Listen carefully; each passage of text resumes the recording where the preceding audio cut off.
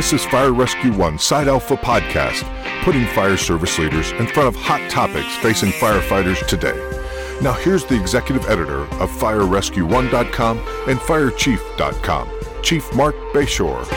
Our guest today is Chief Billy Goldfeder, Deputy Fire Chief for the Loveland Symmes Fire Department in Southwest Ohio. Billy is member of many boards and organizations. We could take the entire podcast with that bio. So in the interest of time, he's a member of many boards and organizations and is a Fire Rescue One editorial advisory board member. He's also one of our columnists. Chief Goldfeder is working with Fire Rescue One on a new video series. We'll have more to come on that another time. Chief Goldfeder, I got a question I want to ask you about a recent column you wrote for us. You recently began the Fired Up column for Fire Rescue One. It's supposed to be addressing hot topics in the industry and things that really get you fired up. That's the intent. In your May 25th column, you talked about this particular topic that's of interest to many folks, and that was personality-based mutual aid. I read it, and it reiterated to me that I just don't know what's so difficult about doing the right thing. Can we talk about that for a little bit? Well, sure, and thanks for having me, Mark. I appreciate it. Personality-based mutual aid is basically calling who you like and not calling who you don't like, and that's there's a source of pride in the fire service and what we do and how we do it, and that's great. But when it interferes with what's best for the people having the fire, as well as the firefighters, then we're traveling down the wrong path. Fire chiefs' egos will get in the way and say, "Well, I can decide who I want to call." Well, yeah, you can, and if it goes well, odds are it will. You'll be fine. But someday somebody's going to be wise enough to figure out that you're doing what you like versus what's best, and you're going to get jammed up. Yeah. So many times we see it where, you'll see like a career department doesn't want to call the volunteers, or a volunteer department doesn't want to call the career because they might beat them to the fire. Well, if they might beat them to the fire, that's good. It's not your fire, right? We kind of have to act. Yeah, we have to act as if it's, in some respects, we have to act as if it's our fire. In other words, how would you want your fire handled? But on the other hand, it's not your fire to do what you want with. It's like people who, we want to do an aggressive interior attack, and I'm all for that 95% of the time. But if it's not what's right now, don't do that, because, again, it's not your fire. And so it's the same thing with mutual aid, and I'm just so tired of it, and it just frustrates me. And it's certainly gotten better. We've gotten a lot better around the nation. But there's some areas that are still absolutely unbelievable. You could have a house fire across the district line where you can see a neighboring fire station, and they're never alerted to go to that fire. And that's borderline criminal. So that's kind of where my head's at on it. Yeah, and I experience that where I am now. I fully understand what you're saying, and there is truth, 100% truth to that statement. And, you said earlier, talking about what's my fire, I want to do it my way. I always tell people, add your honor to the end of that and see how that sounds, because that's where it's going to take us sooner or later. Yeah. So I appreciate you keeping that topic front and center, and we all look forward to more of those. I'll call them a Goldfederism in the Fired Up column. Let me just throw one more real quick thought on that, because people are going to listen and start thinking. It doesn't mean tomorrow you start doing it. It means tomorrow you go have lunch with the people in charge. Absolutely. Because there's got to be some common denominators. There's got to make sure your radio frequencies, you're operating the same policies, procedures, all that kind of stuff. But in the end, it can be done if you want it to. So thanks. I didn't mean to interrupt you. Yeah, no, you're good. And that really is key. It goes back to that this isn't your fire. I've told people for years, these aren't your emergencies. They're your situations to deal with.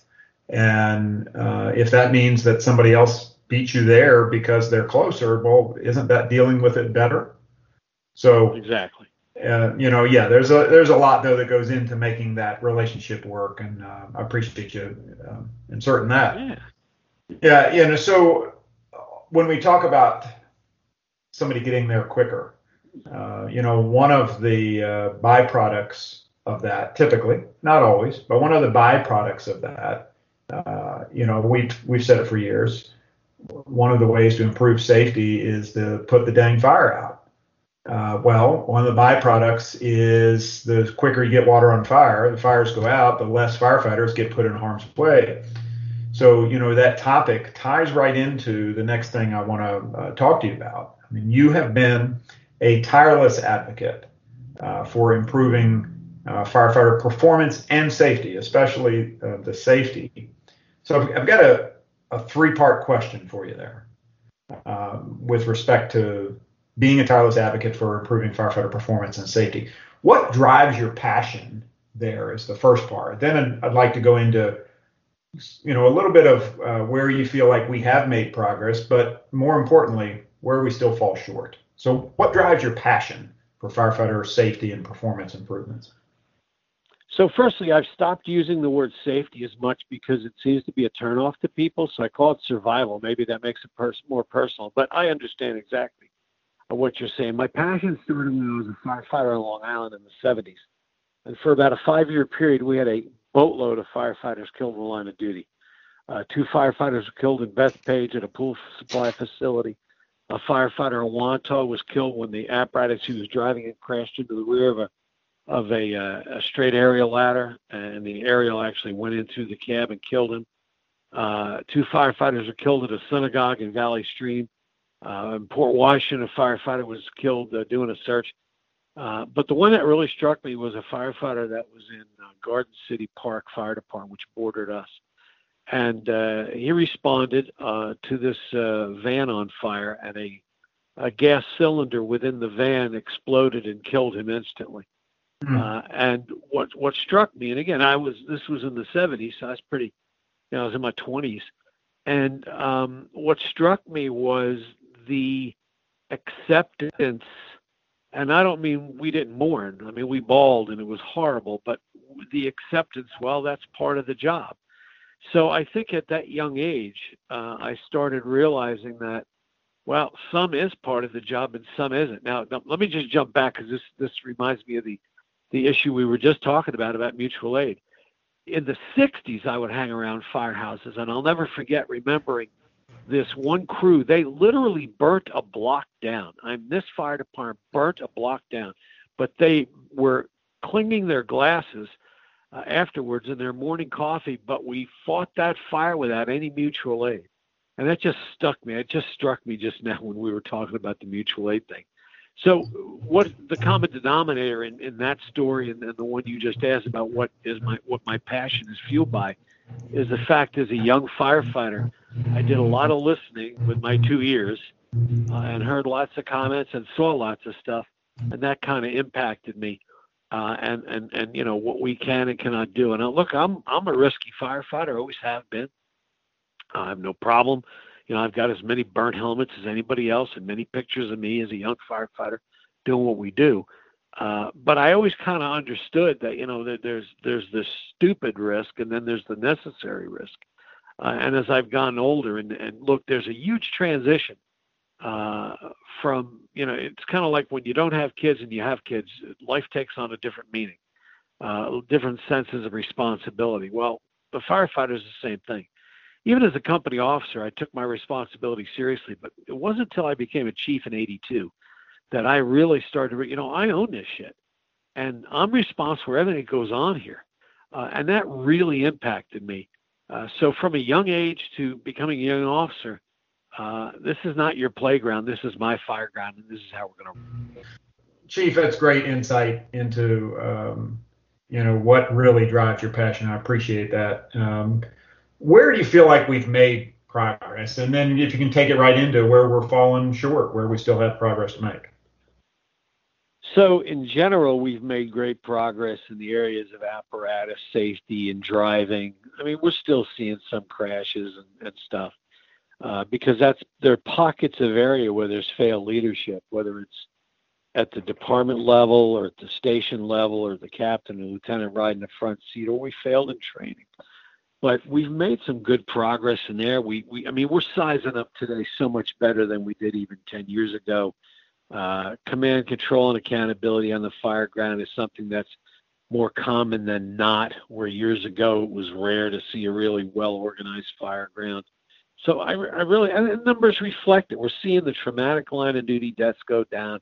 we're seeing the heart attack. We're the health and fitness. And again, so much is just thankful to the internet because we get the word out and the information out. But people realize if you're carrying an extra 50, 100 pounds around, you're at great risk to losing what you love doing. So why wouldn't you want to, be able to do what you want to do? So, a few less Snicker bars, a little bit more salad, and walk around the firehouse a few times, and you're on your way. But I think also that we're seeing a renewed focus on the importance of the company officer. And again, this is generally speaking because you can take pockets. I mean, you go to FDNY and you can see some great improvements, but there's going to be this one officer or one firefighter is going to do something goofy. You go to LAFD or, but in general, the aura in our business today is we're focused on cancer, we're focused on fitness, and we're focused on rapid water on the fire, and we're not losing the aggressive interior attack. I have people complain and whine about that. I don't see that. I mean, the fires I go to in this area and the ones I read about and watch, we're still doing a great job of getting inside, and that's what we need to do 95% of the time. But I think it's just smarter. We've got an officer training program that runs annually. It's an officers boot camp, and all the new officers in the region go through it. And I had a chance to stop in and just visit with the class the other day, and I beam. I mean, anymore I get to a fire, it's like, what do you need? I say to these 30 and 40-year-olds, because there's nothing I'm going to really do to improve the situation because they're so well trained, they're so smart, they're so into it. And again, are there a few pockets where there's a knucklehead? Yeah. If you hear so-and-so on the radio, you might want to go a little quicker because you don't want so-and-so running that fire. But for the most part, I think we've improved in the area of health and fitness. We've improved in the area of understanding the importance of getting water on that fire and tactical command and control. I think we've done better. And here's the proof. Go back 10 years. You wouldn't see command like you do. You wouldn't see as much discussion about a heart attack. And we're still walking out of buildings covered with soot and not even thinking about cancer, or maybe 15 years ago. And now we do think about that a lot more. And I think that's not only because of what some of the older folks have done by passing that important information on, but I think it's also from what the younger folks have learned from watching some of the old folks do, or the older folks do things that maybe they don't want to do. So that's kind of my thoughts on our improvements. I think we've done well, but there's plenty more to do. Yeah. So take us into what else we got to do. I mean, where are we falling short?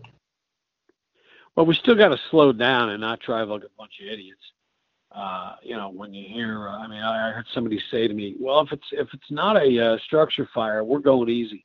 But if a box alarm, are you kidding? We got to fly. And I'm like, I don't understand the difference. And look, I use the example of the non-breathing baby. Yeah, you want to drive like hell to get there, but you want to get there. So I think the area of driving, focus on that. We need to there's areas we need to improve in, size up command, control, and accountability. I'm a fanatic about a disciplined fireground. I have zero tolerance for a fireground where people are doing what they want and playing. Doesn't mean we're playing Mother May I. It means we have roles, responsibilities, and everyone needs to do those jobs. So those are the areas I think that, as much as we've seen some improvement, still need a lot of work. And I guess still, who's riding your front seat? I ask that question all the time. What qualifies somebody to ride the front seat? What qualifies somebody to ride in a buggy and be in command? What are your department's procedures in training people? People ask the question, what keeps a chief up at night? If a chief sleeps well at night, it means that chief knows the people riding the front seat of that engine and the ladder or the rescue squad are competent people taking good care of the people on that rig with them. And I think that's the focus. And so if I had one wish, it would be more and more focused, standardized training that's nonstop for the company officer. You give me a bunch of good company officers, that thing's going to get taken care of. However, you give me a great fire chief, but poor company officers, and nothing's going to get taken care of. So that's kind of where my head's at. Yeah, no, that's great. Yeah, broader standardized training is something I think a lot of us yearn for. So that need for broader standardized training, brings me to a thought about policy, and that takes me to my next question.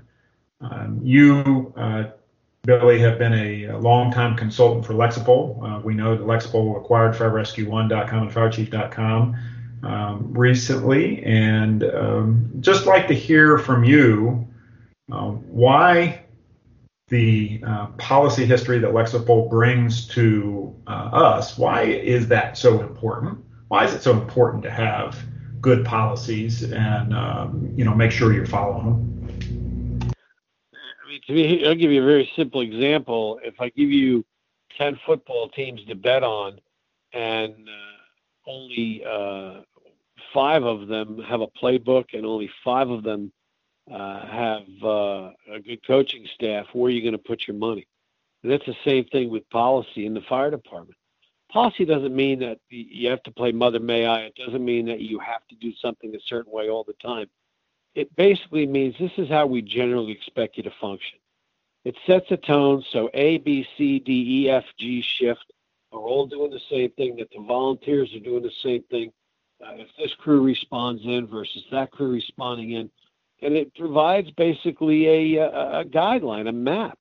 It's like if you got to understand where you're going, and there's got to be an understanding in that trip, if you will, how we're going to function, what we're going to do, how we're going to behave. And without policy, you get firefighter A behaving a certain way, firefighter B operates another way, and now the chief's got nothing to fall on to say, hey, I expect you to behave a certain way. Even more so, let's decide how we want to operate. Let's write that down, make it policy, and now we train on that policy. You'll hear, well, on B shift we do this, on C shift we do that. That's bullshit. It's the same fire. The community doesn't give a damn about who's on duty today. And sure, the captain in B shift may be a little bit different than the captain in A shift. I understand that. But for the most part, tying to a hydrant, laying out, searching the room, venting the room, etc., has got to be standard. Now, that we generally do relatively well. And we are paying officers to make decisions based upon the conditions. The area we need more assistance in, and again, that's where policy and guidelines and rather procedures come from, is the behavior inside the firehouse. What's acceptable, what's not, what does the chief expect? And you can have a rumor about what you expect as the chief and hope everybody's going to get it, or you can send an email and say, this is what I'd like, or you can have a system where every member at any time can look up what the expectations are, and that's how you get judged.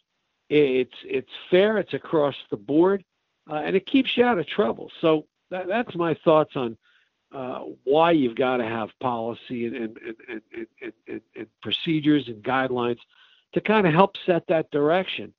So everyone's not doing their own thing. It's not a free-for-all. Now, where it started, just because you mentioned my time with Lexipol, is in 2006, Gordon Graham and I, well, actually before that, in the 90s, we used to teach for a group called Command School. And Gordon, myself, Ruben, Bruno, and Carl Holmes and others, we had a chance to travel around the country about 8 or 9 times a year and do these seminars. And that's where Gordon and I met in the 90s and became pretty good friends. And he initially is the one who sponsored and continues to sponsor Firefighter Close Calls. So as we became friends, he said to me, we do this law enforcement thing in Lexipol, and we'd like to do something with fire. So over time, and again, this was in the 90s, but in 2006, he said, it's time.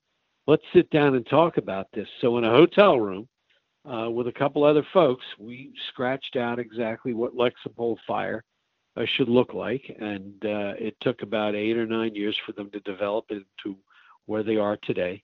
And now Lexipol provides fire departments with a system that allows you to put your local flavor, your local needs, your local preferences in it, but it allows every member of your department to know that there's one way of operating, there's one set of procedures, because what do most firefighters complain about? This firefighter got treated this way, I did the same thing, I got treated differently, or on this shift they trained this much, on my shift they never trained. That makes that all go away, because there's right back to what I said before about football teams, there's a playbook. and we're going to operate off the playbook. Doesn't mean the playbook doesn't change from time to time. It becomes a living document, but it allows everybody across the board to understand what their expectations are. Yeah. And one of the struggles that I see in a lot of places is, especially in emerging departments, so maybe you can help give a little thought here, is for those young officers or new people, if you will, to have some input as that department is emerging, some input into that policy, as opposed to it being a cookie cutter, can off the shelf plan. How do we engage those officers and give them the opportunity to mold, or at least feel like they've been part of that molding process? Any thoughts there for chiefs that are dealing with it? Absolutely. An electrical system is not at all cookie cutter. It allows you to plug these things in, but kind of picture a clock, if you will, and let's start at 12 o'clock. And at 12 o'clock, and we're not talking about time, we're talking about a pie chart, basically. But at the 12 o'clock mark is where the department identifies a need for policy, whatever that policy is. The 1 o'clock mark is the first step you do, is see if there's already a policy out there. Maybe NFPA has something. Maybe you're talking about a policy for a tool, and the manufacturer has a policy. But either way, you identify what it is you're going to be doing, or what your solution is, and is there already a solution? What your problem is, rather, and is there a solution? The next step is, if there's not, you start developing that policy through an internal process. You may use some external process, or it may be a manufacturer's policy on a specific piece of equipment, but you want to carry it much further than just what the manufacturer recommends. That's where you enter your members. Now, if you're going to do a policy on, let's just say, the Jaws of Life, you probably want to have people on that committee who actually operate the Jaws of Life. Too many places and chiefs will insert themselves into the policy. Oh, I know about the Jaws. I worked it 20 years ago. Well, it's 20 years ago. Why don't you focus on, what your job is, and let the troops who are involved in this decide what's necessary for that policy? It doesn't mean the chief can't say, you'll always wear gloves, you'll always wear eye protection, all that. But let the people who are using the tool, as well as the experts who made the tool, work on that policy. So now we're heading to the 2 o'clock mark. We've got a draft policy. The draft policy now, especially in human resources, especially in people policies, like you may do this, you may not do that. It reminds me of the story of the chief in Illinois a number of years ago that said women firefighters are not allowed to breastfeed on duty. Well, you know what? He really should have checked with the attorneys before he did that, because he couldn't have been more wrong. And sometimes fire chiefs fall into this area that they're an expert in everything. You're really not. Unless you got a law degree, you're not an expert in law. Unless you got an HR degree, you're not an expert in HR. All you're doing is using experience, which is important. But if your policy turns out to be a problem, who's going to defend you?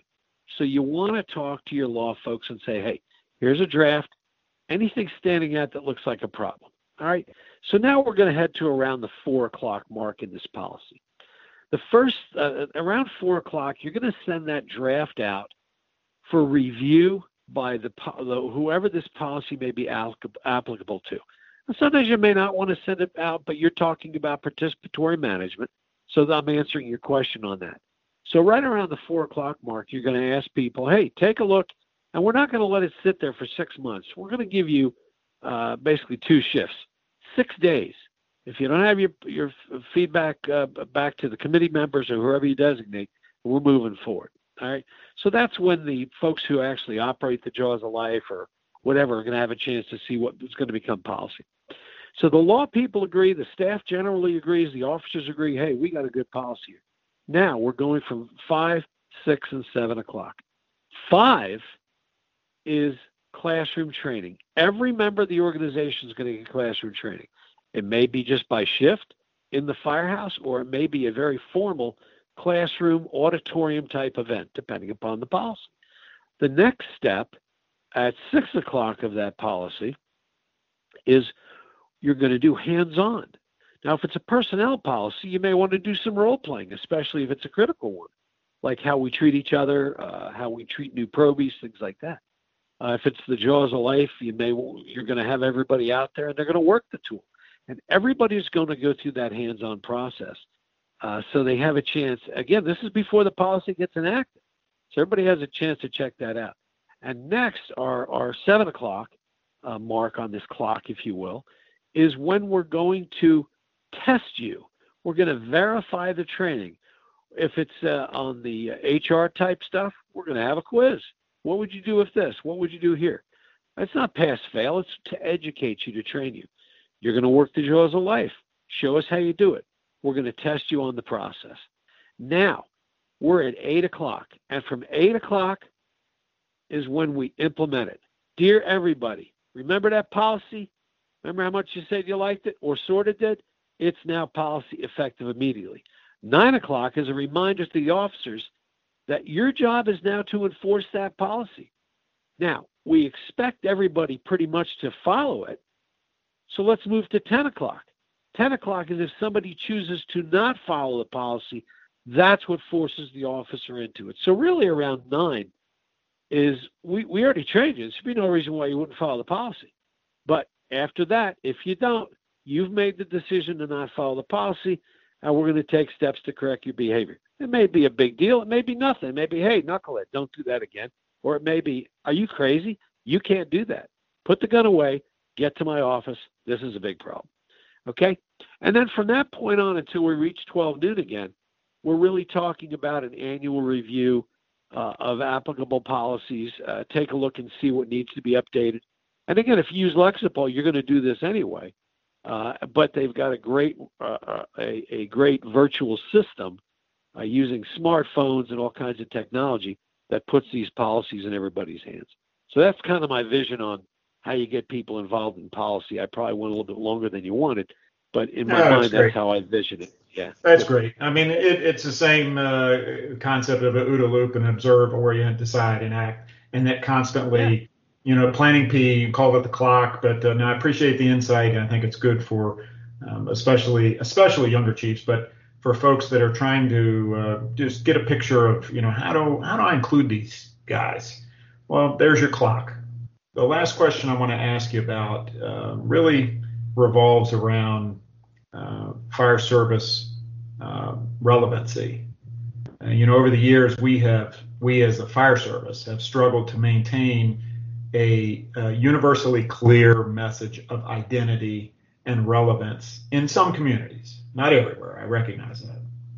As we emerge from this COVID tunnel, at least it looks like we're emerging from it, how do we maintain relevance? And what do you see as the big issues, COVID related or not, what do you see as the big issues affecting the fire service relevancy in the future? So I use probably, and look, at this stage in my career, I have no reason to suck up to anybody, but I really have deep respect for my own boss, and of course you're friends with Ott. And he really has, over decades, understood the importance of the immersion of the fire department into the community. And I think that's your relevance answer, is whatever we can help with, we're going to do that. We're not hiding behind bay door. I mean, in our district, you can pre-plan your at-risk child. If you've got a special needs kid, we actually have that in our computer system when we pre-plan that. We know on our way to that house that kid's got these issues. You can pre-plan your senior citizen. And we've had this for 15, 20 years, our senior and PD med programs. Your mom lives in our district or your dad lives in our district, and we get a 911 call or an automatic alarm for that location. We know everything about your mom and dad. And again, we're not soliciting. I mean, we are soliciting it. If they don't want to provide it, they don't have to. We had a major fire downtown, and we really did a heck of a job on it, but it took a big bite out of our commercial district. Our chief took the lead in leading the rebuilding of our downtown project. There's nowhere in our area that you're not going to see we do birthday parties, we do parades, we do the senior citizens events, and that, by nature of that ties our relevance in, because we become part of the bloodstream.